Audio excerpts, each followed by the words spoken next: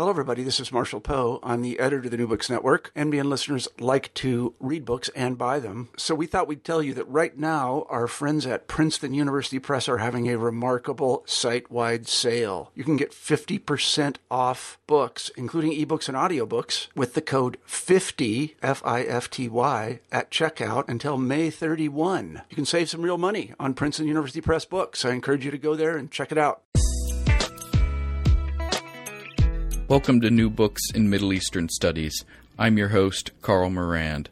Today I'm talking to Khalid Al-Mazani about his new book, The UAE and Foreign Policy. In the book, Dr. Al-Mazani discusses the history of the UAE's foreign policy, its goals, and the methods in which the government pursues those goals. Dr. Al-Mazani's analysis focuses on the UAE's foreign aid program, which is one of the largest in the Middle East. The book shows how cultural and political factors have influenced foreign policy, and specifically foreign aid, in the UAE. Dr. Al-Mazani discusses in depth the foreign policy relationship that the UAE has with both Palestine and Pakistan, which helps illustrate the different motivations behind their policy agenda. Khalid, thank you very much for joining us today. If you could you start off by telling us a little bit about your background and what interested you in writing this book? Well, Carl, thank you very much for this kind invitation to speak about my book. The book is actually it's my PhD thesis. I did my PhD at the University of Exeter, and what led me to do this particular topic is that I always had this interest in working at the UAE Foreign Ministry. I did work before at the Foreign Ministry in UAE, and when I started the project, my supervisor told me that this topic is very interesting, but there are a few people who have done this study before. The last study was in 2004. And before that, there was another study published by Professor Hassan Al-Alkim. Actually, he's a former professor of the United Arab Emirates University in 1989. But actually, I wanted to do something different, which is foreign policy. But my supervisor suggested to do a different dimension of the foreign policy. So I thought about foreign aid as a main tool in the UAE foreign policy. It took actually a while to do this study. I supposed to finish it within 4 years, but it took me longer than that. I was so much interested in this topic, particularly engaging in the development and aid programs, which actually shifted my orientations and interest in my academia. From a topic that was purely, matter political science, I've shifted towards more of aid, charities, and development. So that was actually the story behind the book. Currently, actually, now I'm a visiting research fellow in Cambridge. I'm working on something a little bit similar that focuses on identities, which when we'll talk about it later on, about the impact of identities on foreign aid policies and foreign policy in general. Excellent, thank you. In the throughout your book, you have a lot of statistics and a lot of data, but you mentioned that for most of its history, the UAE did not have much of a formal organization to document and sort of track its aid. Could you talk a bit about sort of the issues you had in obtaining data and getting it all organized? One of the main challenges of this study was the gathering of information and statistics or material related to this topic. I really had difficulties obtaining official statistics. Since the formation of the UAE in 1971, they were actually the state published very limited statistics, not in foreign aid. When the first official aid publication were published actually in 1974 when the UAE established Abu Dhabi Fund for Development. Then all the aid, official aid, was published under that institution. Aid from Abu Dhabi government in particular, and aid from the same institution. I've spent a lot of time in the UAE trying to find other sources where I can obtain statistics, particularly during the 1970s and 1980s. UAE during that time was still developing, still building its own institutions, and it was a new state. So it was a little bit difficult actually for the state itself even to publish and produce high quality statistics, very accurate. So I found it very difficult to get these statistics. So I started to dig into newspapers archives. Although many say that statistics published by newspapers are not accurate, but actually I've collected whatever I can from newspapers in the UAE and compared it to other publications that are published by other international aid organizations. So from that level, actually, from looking at what's available in the UAE, I went to different aid organizations. In particular, OPIC Aid Development Program. Actually, they've published enormous amount of aid from UAE, Qatar, Kuwait, and Saudi Arabia. So they did help me a lot to gather enormous amount of statistics and not only actually statistics, the history of aid from that region in particular.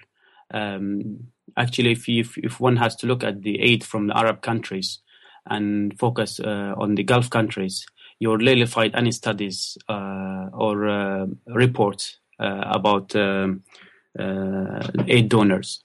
And one of the challenges as well is that there were very limited studies on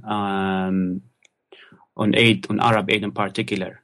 The core question of my study is, why do states give aid?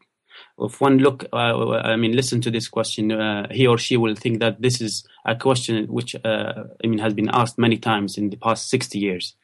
But if one asks why do Arab states give aid in particular, we'll find it very interesting. Statistics on that part, on aid from Arab countries, is very, very limited. Studies or reports. All those studies that have been conducted on Arab aid were actually produced or published by organizations from Europe and the US.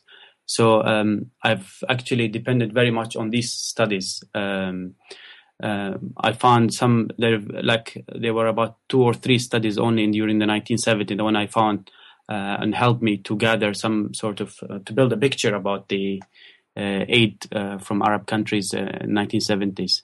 And for the UAE in particular, the OPIC aid program, United Nations Aid Organization also did provide limited statistics, and the OECD as well. They actually produced reports about aid programs. So over the past 40 years of the UAE history, there were no reporting mechanism in the UAE of their aid. They lacked actually of how to produce report. They didn't have the expertise to write reports about aid. This is due actually the disfragmentation of the UAE aid during the past, from 1974 until 2009. And just as a matter of fact, in 2009, the UAE established an aid office to monitor and report its aid. Aid that was actually given by the Emirates, by the Abu Dhabi Emirates only, not other Emirates. As you know, the United Arab Emirates has 7 Emirates, and most of aid comes from Abu Dhabi. So during this, I would say 38 years until 2009, the UAE government lacked actually the expertise to write report, to report its own aid. You can't actually have a clear picture of what is the UAE aid, how much it gives, who received UAE aid. So they were actually, I would say, really difficulties gathering information. However, giving the available statistics from different sources, I've managed to some extent to build a good picture about the UAE foreign aid. In the book, before you go into the specifics of UAE aid policies, you talk about, in a more general sense, the constructivist and rationalist philosophies on foreign aid and why states give foreign aid. Could you talk about why you feel that the constructivist model is a more appropriate way of viewing the UAE's foreign aid policies? Thank you. This is a really interesting question. In the book, actually, I did not want to dig deep into theories of political science. However, in order to examine this particular case and to look in particular at the question of why states give aid, I've used two schools of thought in political science, the rationalist and constructivist. Rationalists actually argue that all states have interests. The forces of states' behavior is based on interest. While constructivists say that not all relation between states are based on interest. Morals, ethics, values do exist, determine the behavior of these states. So how I wanted to apply these two approaches in the case of the UAE. It's not easy to have a kind of a clear-cut line of that this theory is applicable to the UAE case if it is the constructivist or the rationalist.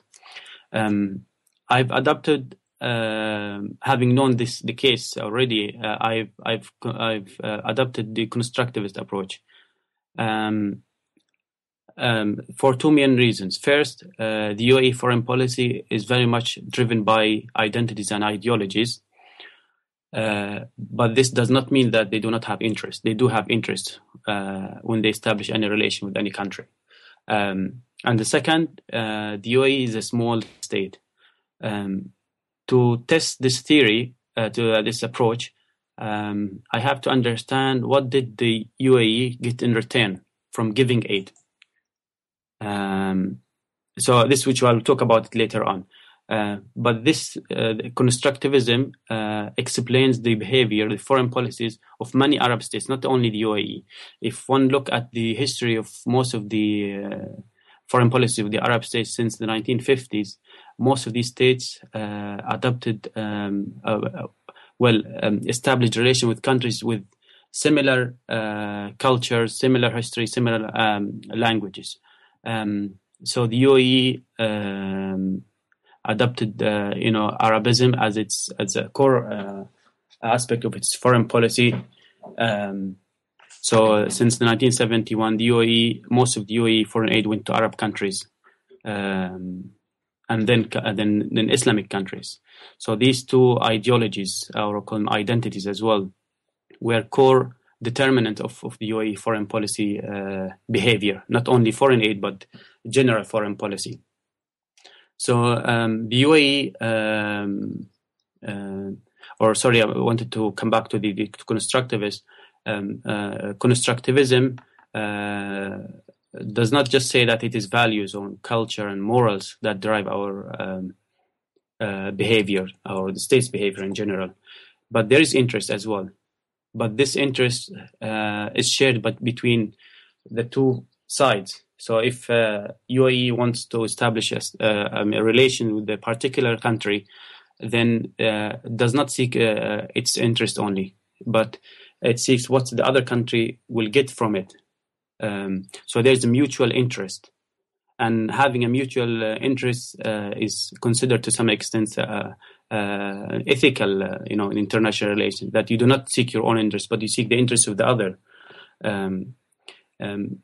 So I've looked at these two schools, and I've actually covered as well the behavior of most of Arab countries and how identities and ideologies determine their behavior. In particular, how Arabism and Islam have played a significant role in the foreign policies of most Arab countries.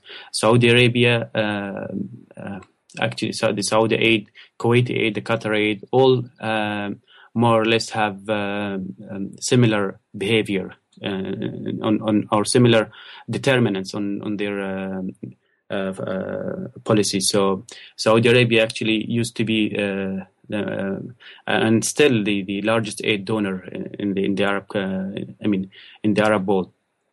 They give mainly to Arab countries, Muslim countries, then developing countries. This has been dominant for the first 30 years of their formation. In the past 10 or 15 years, they've actually started to change the aid orientations. So this is due to the criticism they received from international organizations. They say that why you focus only on Arab countries? Why do you give only Islamic countries? Well, if we look at the aid from European countries or the US, many have started giving aid to those who are actually similar to them or share some similarities with them. And then we had the aid organization that have a religious purpose, that they give aid for a particular purpose. But this was actually so many of them from Muslim world and the Christian world that both wanted to give aid and retain that those who receive aid adopt these religions. The UAE actually did not have this purpose, but they do actually have a purpose of establishing mosques, supporting religious schools, Islamic religious schools in different parts of the world. So very much actually aid were determined by these two, Islamism and Arabism.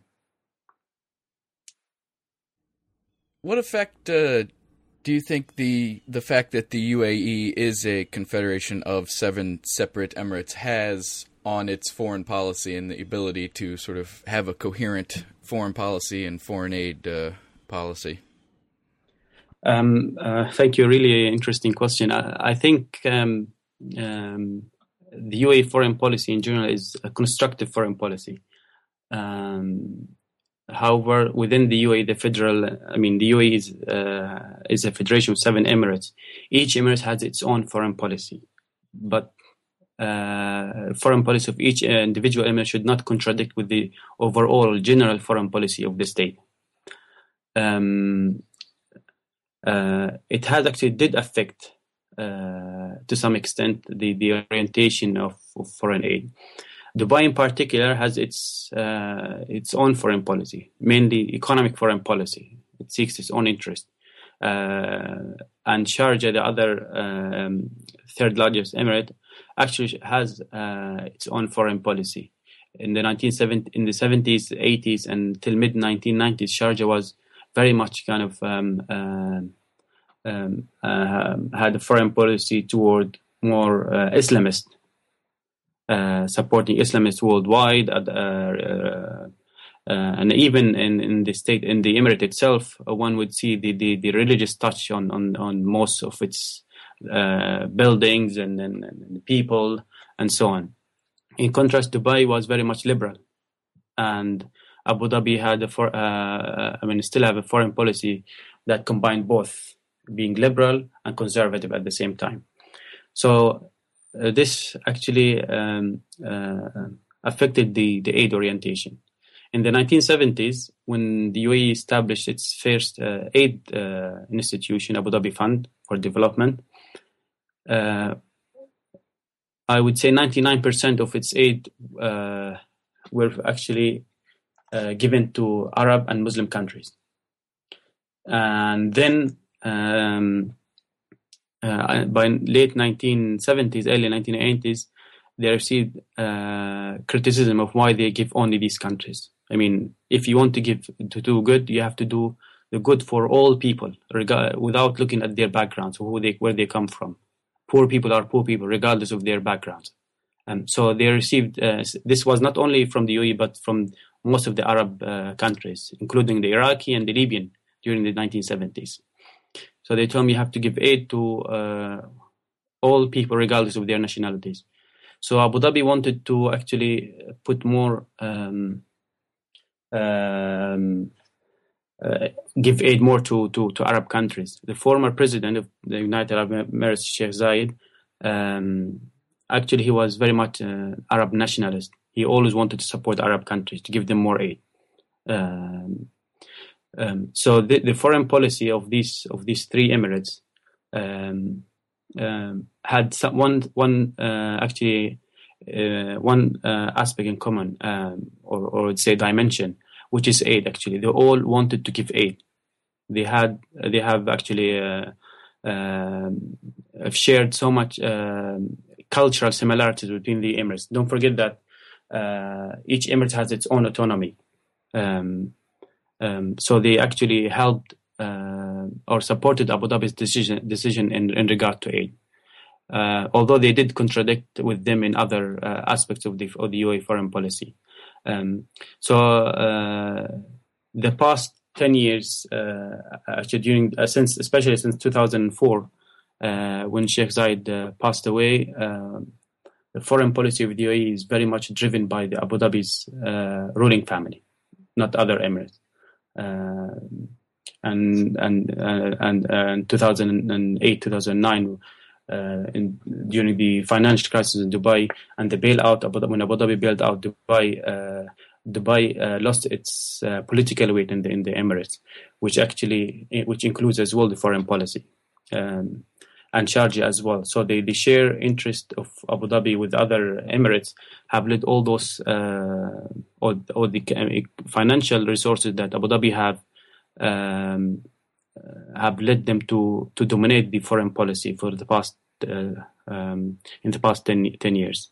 However, the 70s, 80s, each emirate has its own foreign policy, and during the 70s and 80s, the union was still actually weak. The first 10 years in particular, Abu Dhabi worked hardly to consolidate the union, to have one unified foreign policy.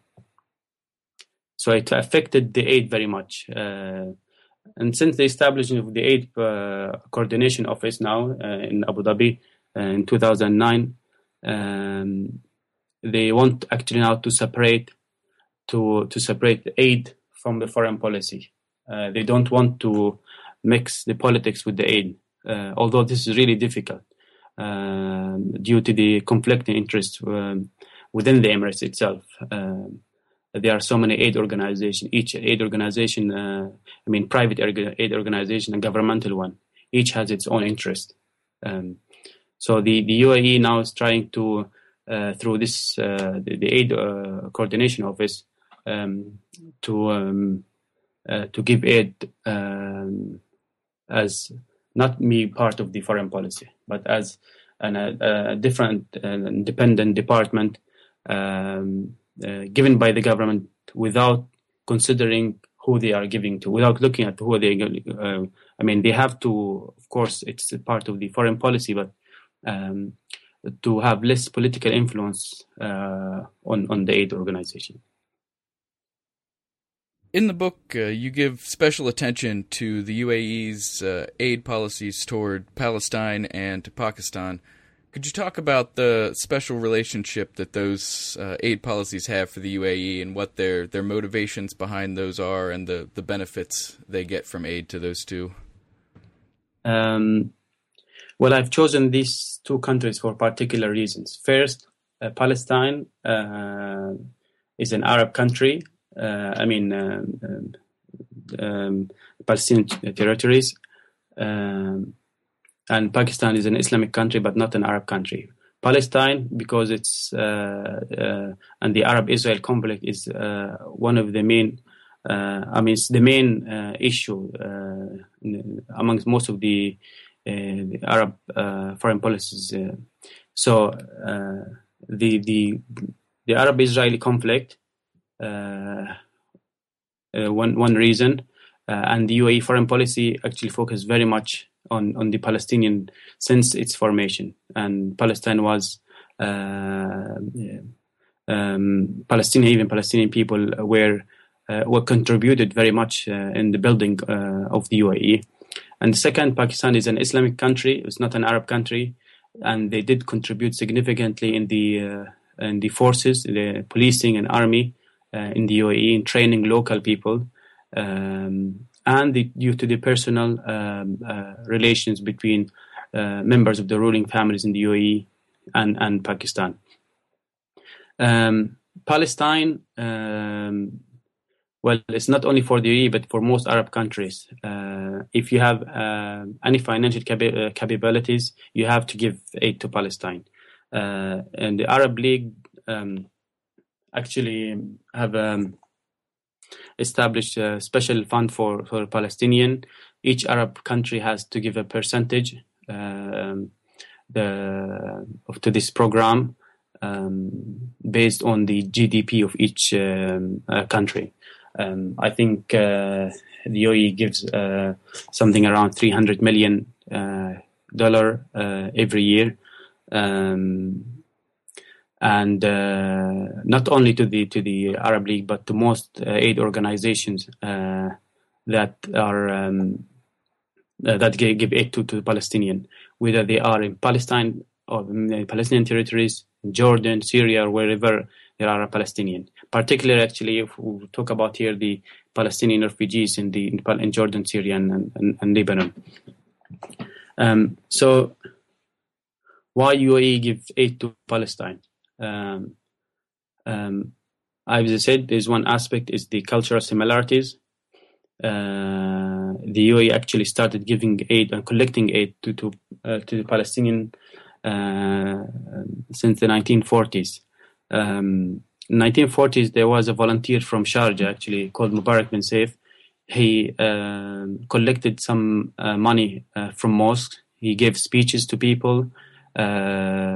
Told them about what's happening in Palestine.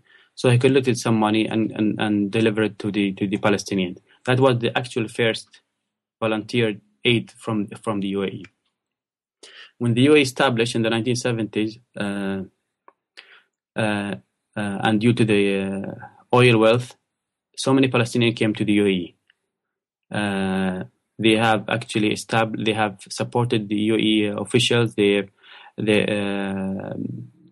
provided,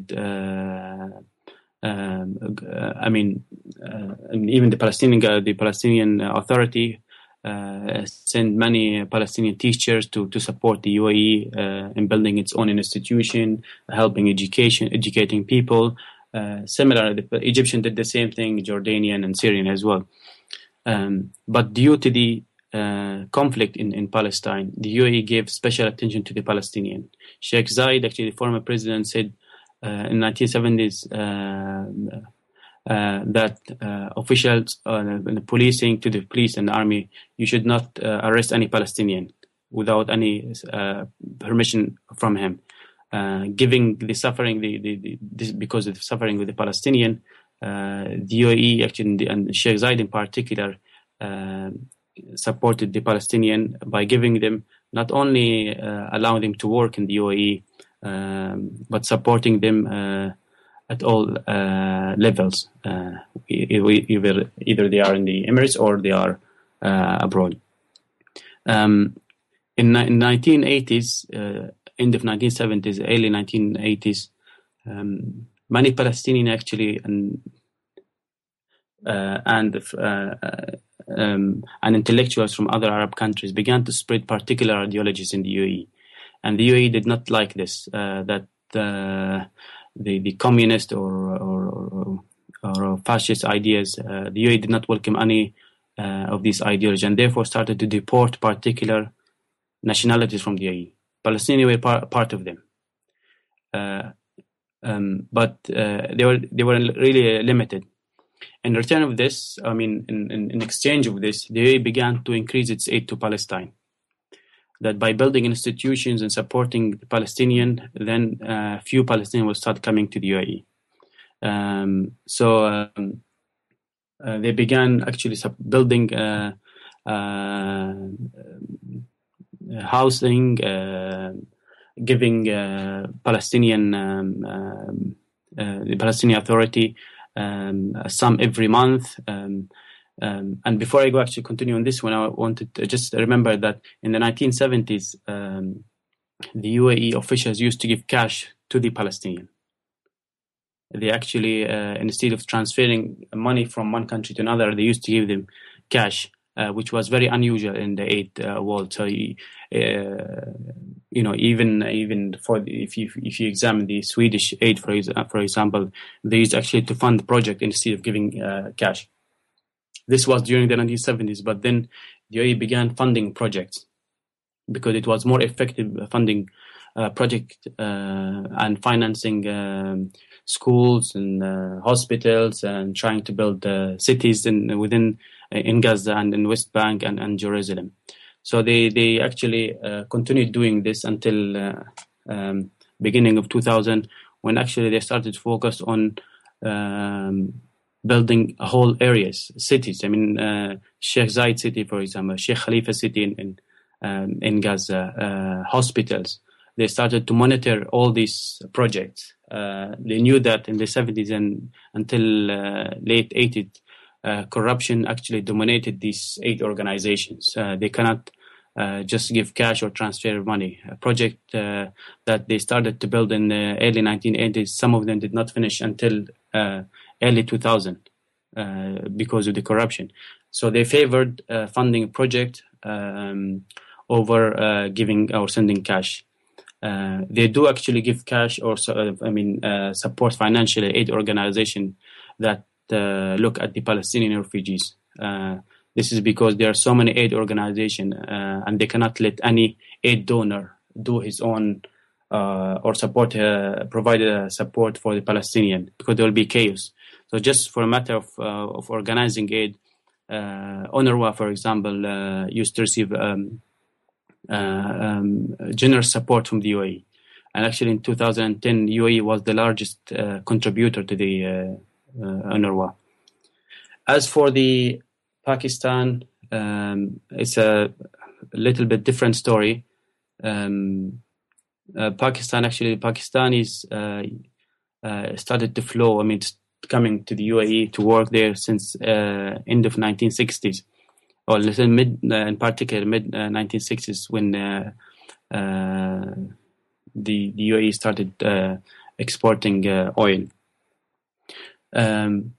Well, the UAE gave aid to Pakistan because Pakistan actually was the first country to recognize the existence of the UAE, or was one of the first countries to recognize the existence of the UAE. In contrast to this, Saudi Arabia, which is just neighboring UAE, refused to recognize the UAE as a state until I think 1973 or 74. So Pakistan supported the UAE,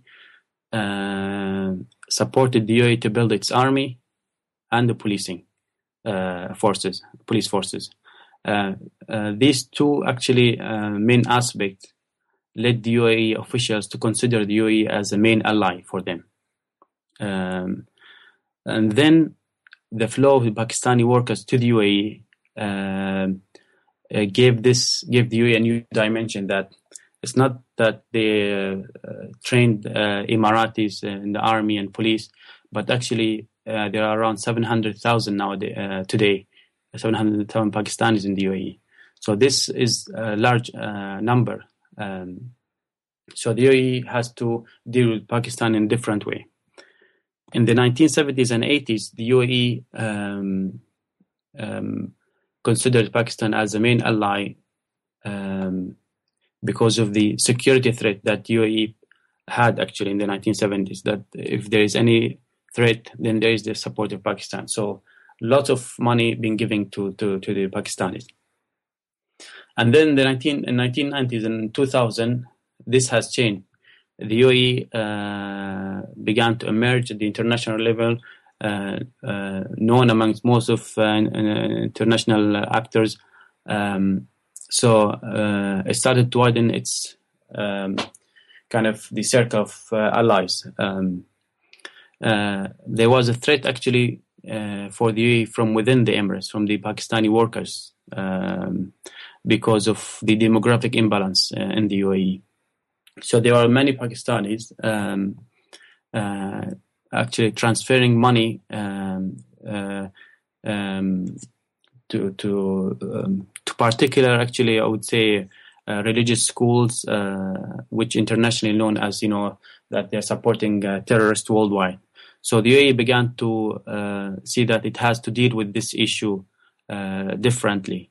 It has to give more aid to Pakistan to stop the spread of all those religious activities in Pakistan that they might lead to some sort of threats to the Pakistani government and UAE government, and actually to support the Pakistani economy and to stop the flow of Pakistani workers coming to the UAE, because they cannot take any more Pakistanis. Imagine that now in the UAE, the expatriate are around 80% of the total population, and 20% are UAE, I mean the Emirati, the citizen. So the UAE had financial reasons to support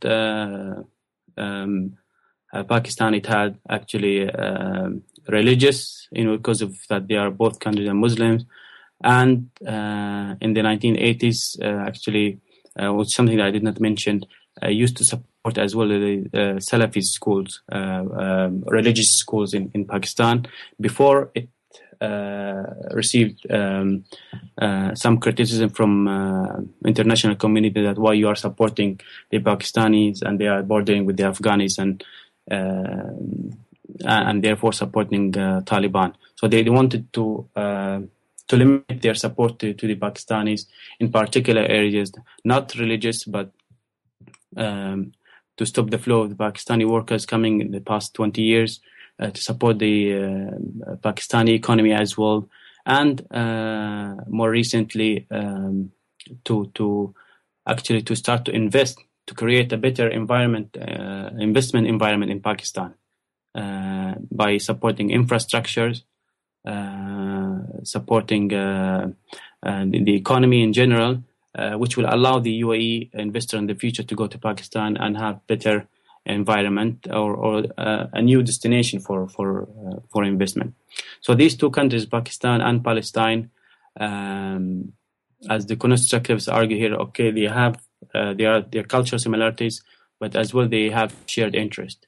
The Palestinians supported the UAE education system, building institutions. The Pakistani supported the army, trained the Emiratis, and were actually part of the UAE army. And return, the UAE gave them enormous aid, but as well actually helped them to establish themselves to some extent in a way that to improve the economies, in particular Pakistan. Palestine is more complicated than Pakistan because they do not have a state per se. Earlier you mentioned the impact of identity. Could you talk a little bit more about how identity influences the UAE's foreign policy? The UAE foreign policy is, I would call it an identity-based foreign policy. Not the past 10 years, but in the 70s, 80s, and 90s. The UAE foreign policy had stronger relations with those sharing similar identities with the UAE.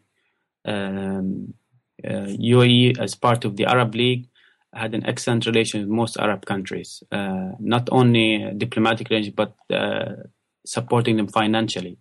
The UAE gave aid to most of Arab countries, Yemen, Oman, Jordan, Syria, Lebanon, Sudan, and also most of the North African countries. This is due to that they share a lot of cultural aspect with the UAE and religious as well. So there's the religion and the Arabness of these states. So the UAE had, in contrast to this, limited diplomatic relations with all those from non-Arab countries. They have so many programs together, under the umbrella of the Arab League, the similar educational system, similar history. So all these aspects help them actually establish better relations with the Arab countries. So Arab nationalism as well, if I want to use this term here, Arab nationalism was very important for Sheikh Zayed. Actually, he favored very much Arab states over many Arab or the other countries, and this is clear. If one look at the statistics of the UAE, you will see that around, especially in the 1970s and 80s, 70% of the UAE aid goes to Arab countries, and then from mid-1980s started to go to Islamic countries. Religion as an Islam as an identity is very important for the UAE politicians or policy makers. They actually supported so many religious schools worldwide. They built mosques. And one important thing here, that in the 1980s, actually, the UAE was among the 3 or 4 countries recognized Taliban in the 1980s. And they used to support them financially. Not only support them, but support them with by supporting the religious schools, building mosques, supporting all families to those who were in conflict with the Soviet at that time. So they actually even built bases in these countries to spread religion as well. And then started to go the UAE to go to all other Muslim countries. So if you go to the UAE, for example, today, you'll see so many charities asking people, why don't you support and help to build a mosque in a particular country, or support to build a school, religious school. So there's so many of these charities in the UAE nowadays because of the religious similarities with so many countries. They start to give aid. More recently, they started to focus on countries where Islam is spreading widely. In Africa, in Southeast Asia, and to some extent in Latin America. And they say, look, new Muslims, they are new Muslims, so they need more support. So they start to asking people to donate generously to these countries through building mosques and religious schools, education, and so on. So this the religious aspect of the UAE foreign policy received actually criticism similar to that of the Scandinavian countries in the 70s and 80s when and even the American aid, when they used to give aid for particular religion for religious purposes to spread Christianity and build churches in Africa in particular and Latin America. They started to say, why do you take advantage of those poor people by giving them? This is not an aid, that this is you buying people. So they started to reduce this tone now and to give to places where there are many Muslims more, to consolidate the religion itself, like in Nigeria or East Africa. So Islam and Arabism, two main aspects of the UAE foreign policy. Recently it has changed. Actually, it has changed. You don't see very much this aspect. If one looks at the UAE today, you would say it is more pro-Western policies. Actually, the UAE recently changed. It has changed from favoring international organization and trying to give aid to aid organizations, like United Nations, UNICEF. I mean, all the bodies within the UN, not to give aid individually. Although it still exists, but there is some decline in UAE aid toward particular countries, but more toward aid organizations. They say that aid has to be given to international organizations that are that they give aid equally without any religious consideration or linguistic consideration or whatever. So they have actually changed as well in their general foreign policy, that they favor. For example, they became member of the NATO and active at all other organizations, not only the aid but security, environment, and so on and so forth. What effect do you think the Arab Spring will have on the UAE's foreign policy? Well, there is.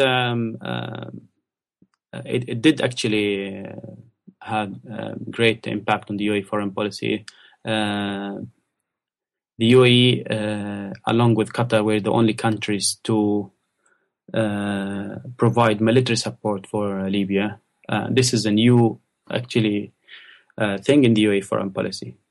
I've never seen the UAE before providing military support, training the Libyan rebels, supporting international organization. Like the NATO. Actually, they provide enormous support. This is very new. They did not actually provide only financial, but it's military. It's a new dimension in the UAE foreign policy. It supported countries where there are less religious parties. If you look at the UAE and its relation with Syria, Jordan, or Egypt, you would ask why the UAE is opposing the Muslim Brotherhood, for example. They have received great criticism over the past 2 months in the UAE. They fear that they might reach the UAE shores. They don't want religious parties to come in the UAE, despite the fact that the UAE is a Muslim country, and it has for many years favored Muslims over all other countries. So there is a change on how to deal with the new emerging countries that are ruled by Muslim Brotherhood. And there is no escape for the UAE but to deal with them. So the change is in how to deal with new Arab countries with a party that created some problems for the UAE in the 1970s and 80s, like Muslim Brotherhood, because they don't want the spread of the Muslim Brotherhood ideology in the UAE. So how to deal with this? This is it. They are Arab countries and Muslim at the same time. So the UAE is lost to some extent on how to deal with them. Eventually, the UAE will have to reestablish or actually think of a new way of dealing with most of the Arab countries, because Muslim Brotherhood these days are in Egypt, Jordan, Tunisia, Libya, and Yemen to some extent. So they have to draw their foreign policy.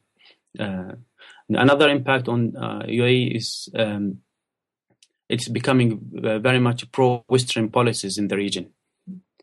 They used to support the initiatives by the Arab League. Now, initiated by the Western countries, the UAE began to consider them more than other options.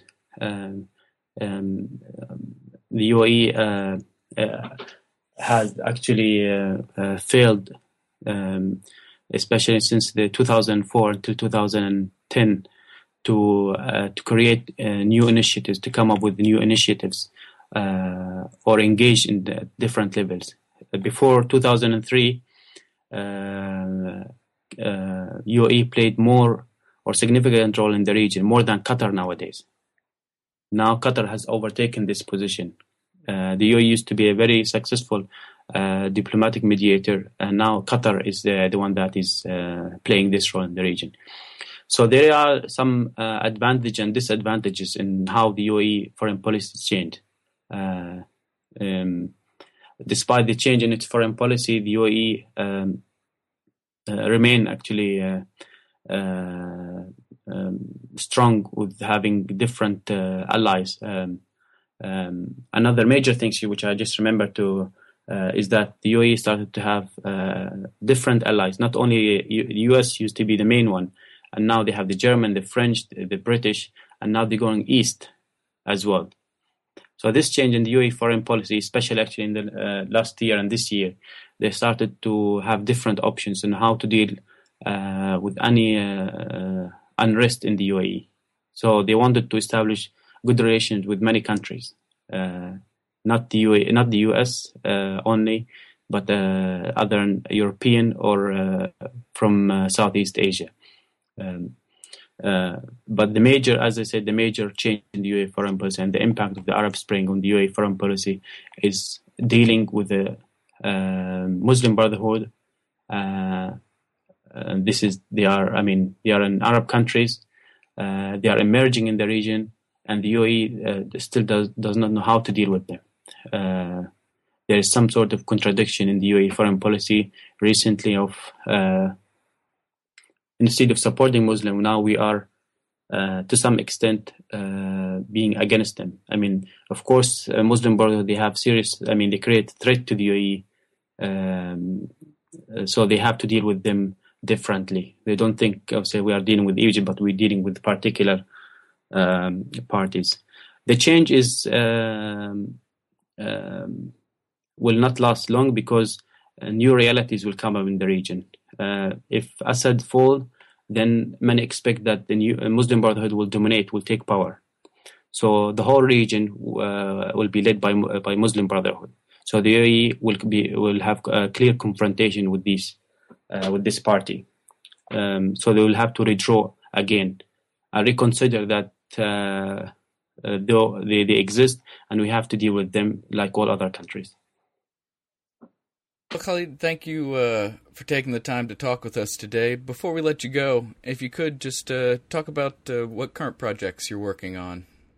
Well, the current project have some similarities with this, but it is still different. I'm working on a role of national identities in the Gulf countries, and see how states stay intact in these countries. In particular, I look at political survival and its relation to national identities, how regimes in the Gulf use national identity for their own survival.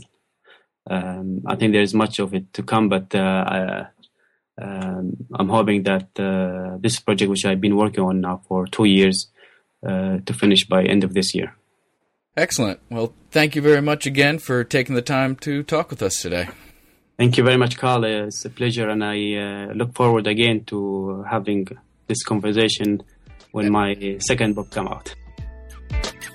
Thank you for listening to another episode of New Books in Middle Eastern Studies. And thanks again to Khalid Al-Mazani for taking the time to talk about his new book, The UAE and Foreign Policy. You can follow New Books in Middle Eastern Studies on Twitter, where we are at New Books Mideast, and also on Facebook, as well as through our website, newbooksinmiddleeasternstudies.com. If you have any comments or would like to suggest a book or author for a future show, You can contact me through our website and also via Twitter, where I am at Carl Morand. Also, if you enjoy the shows, please consider taking a moment to rate and review them on iTunes, which will help more people find them. Thanks for listening.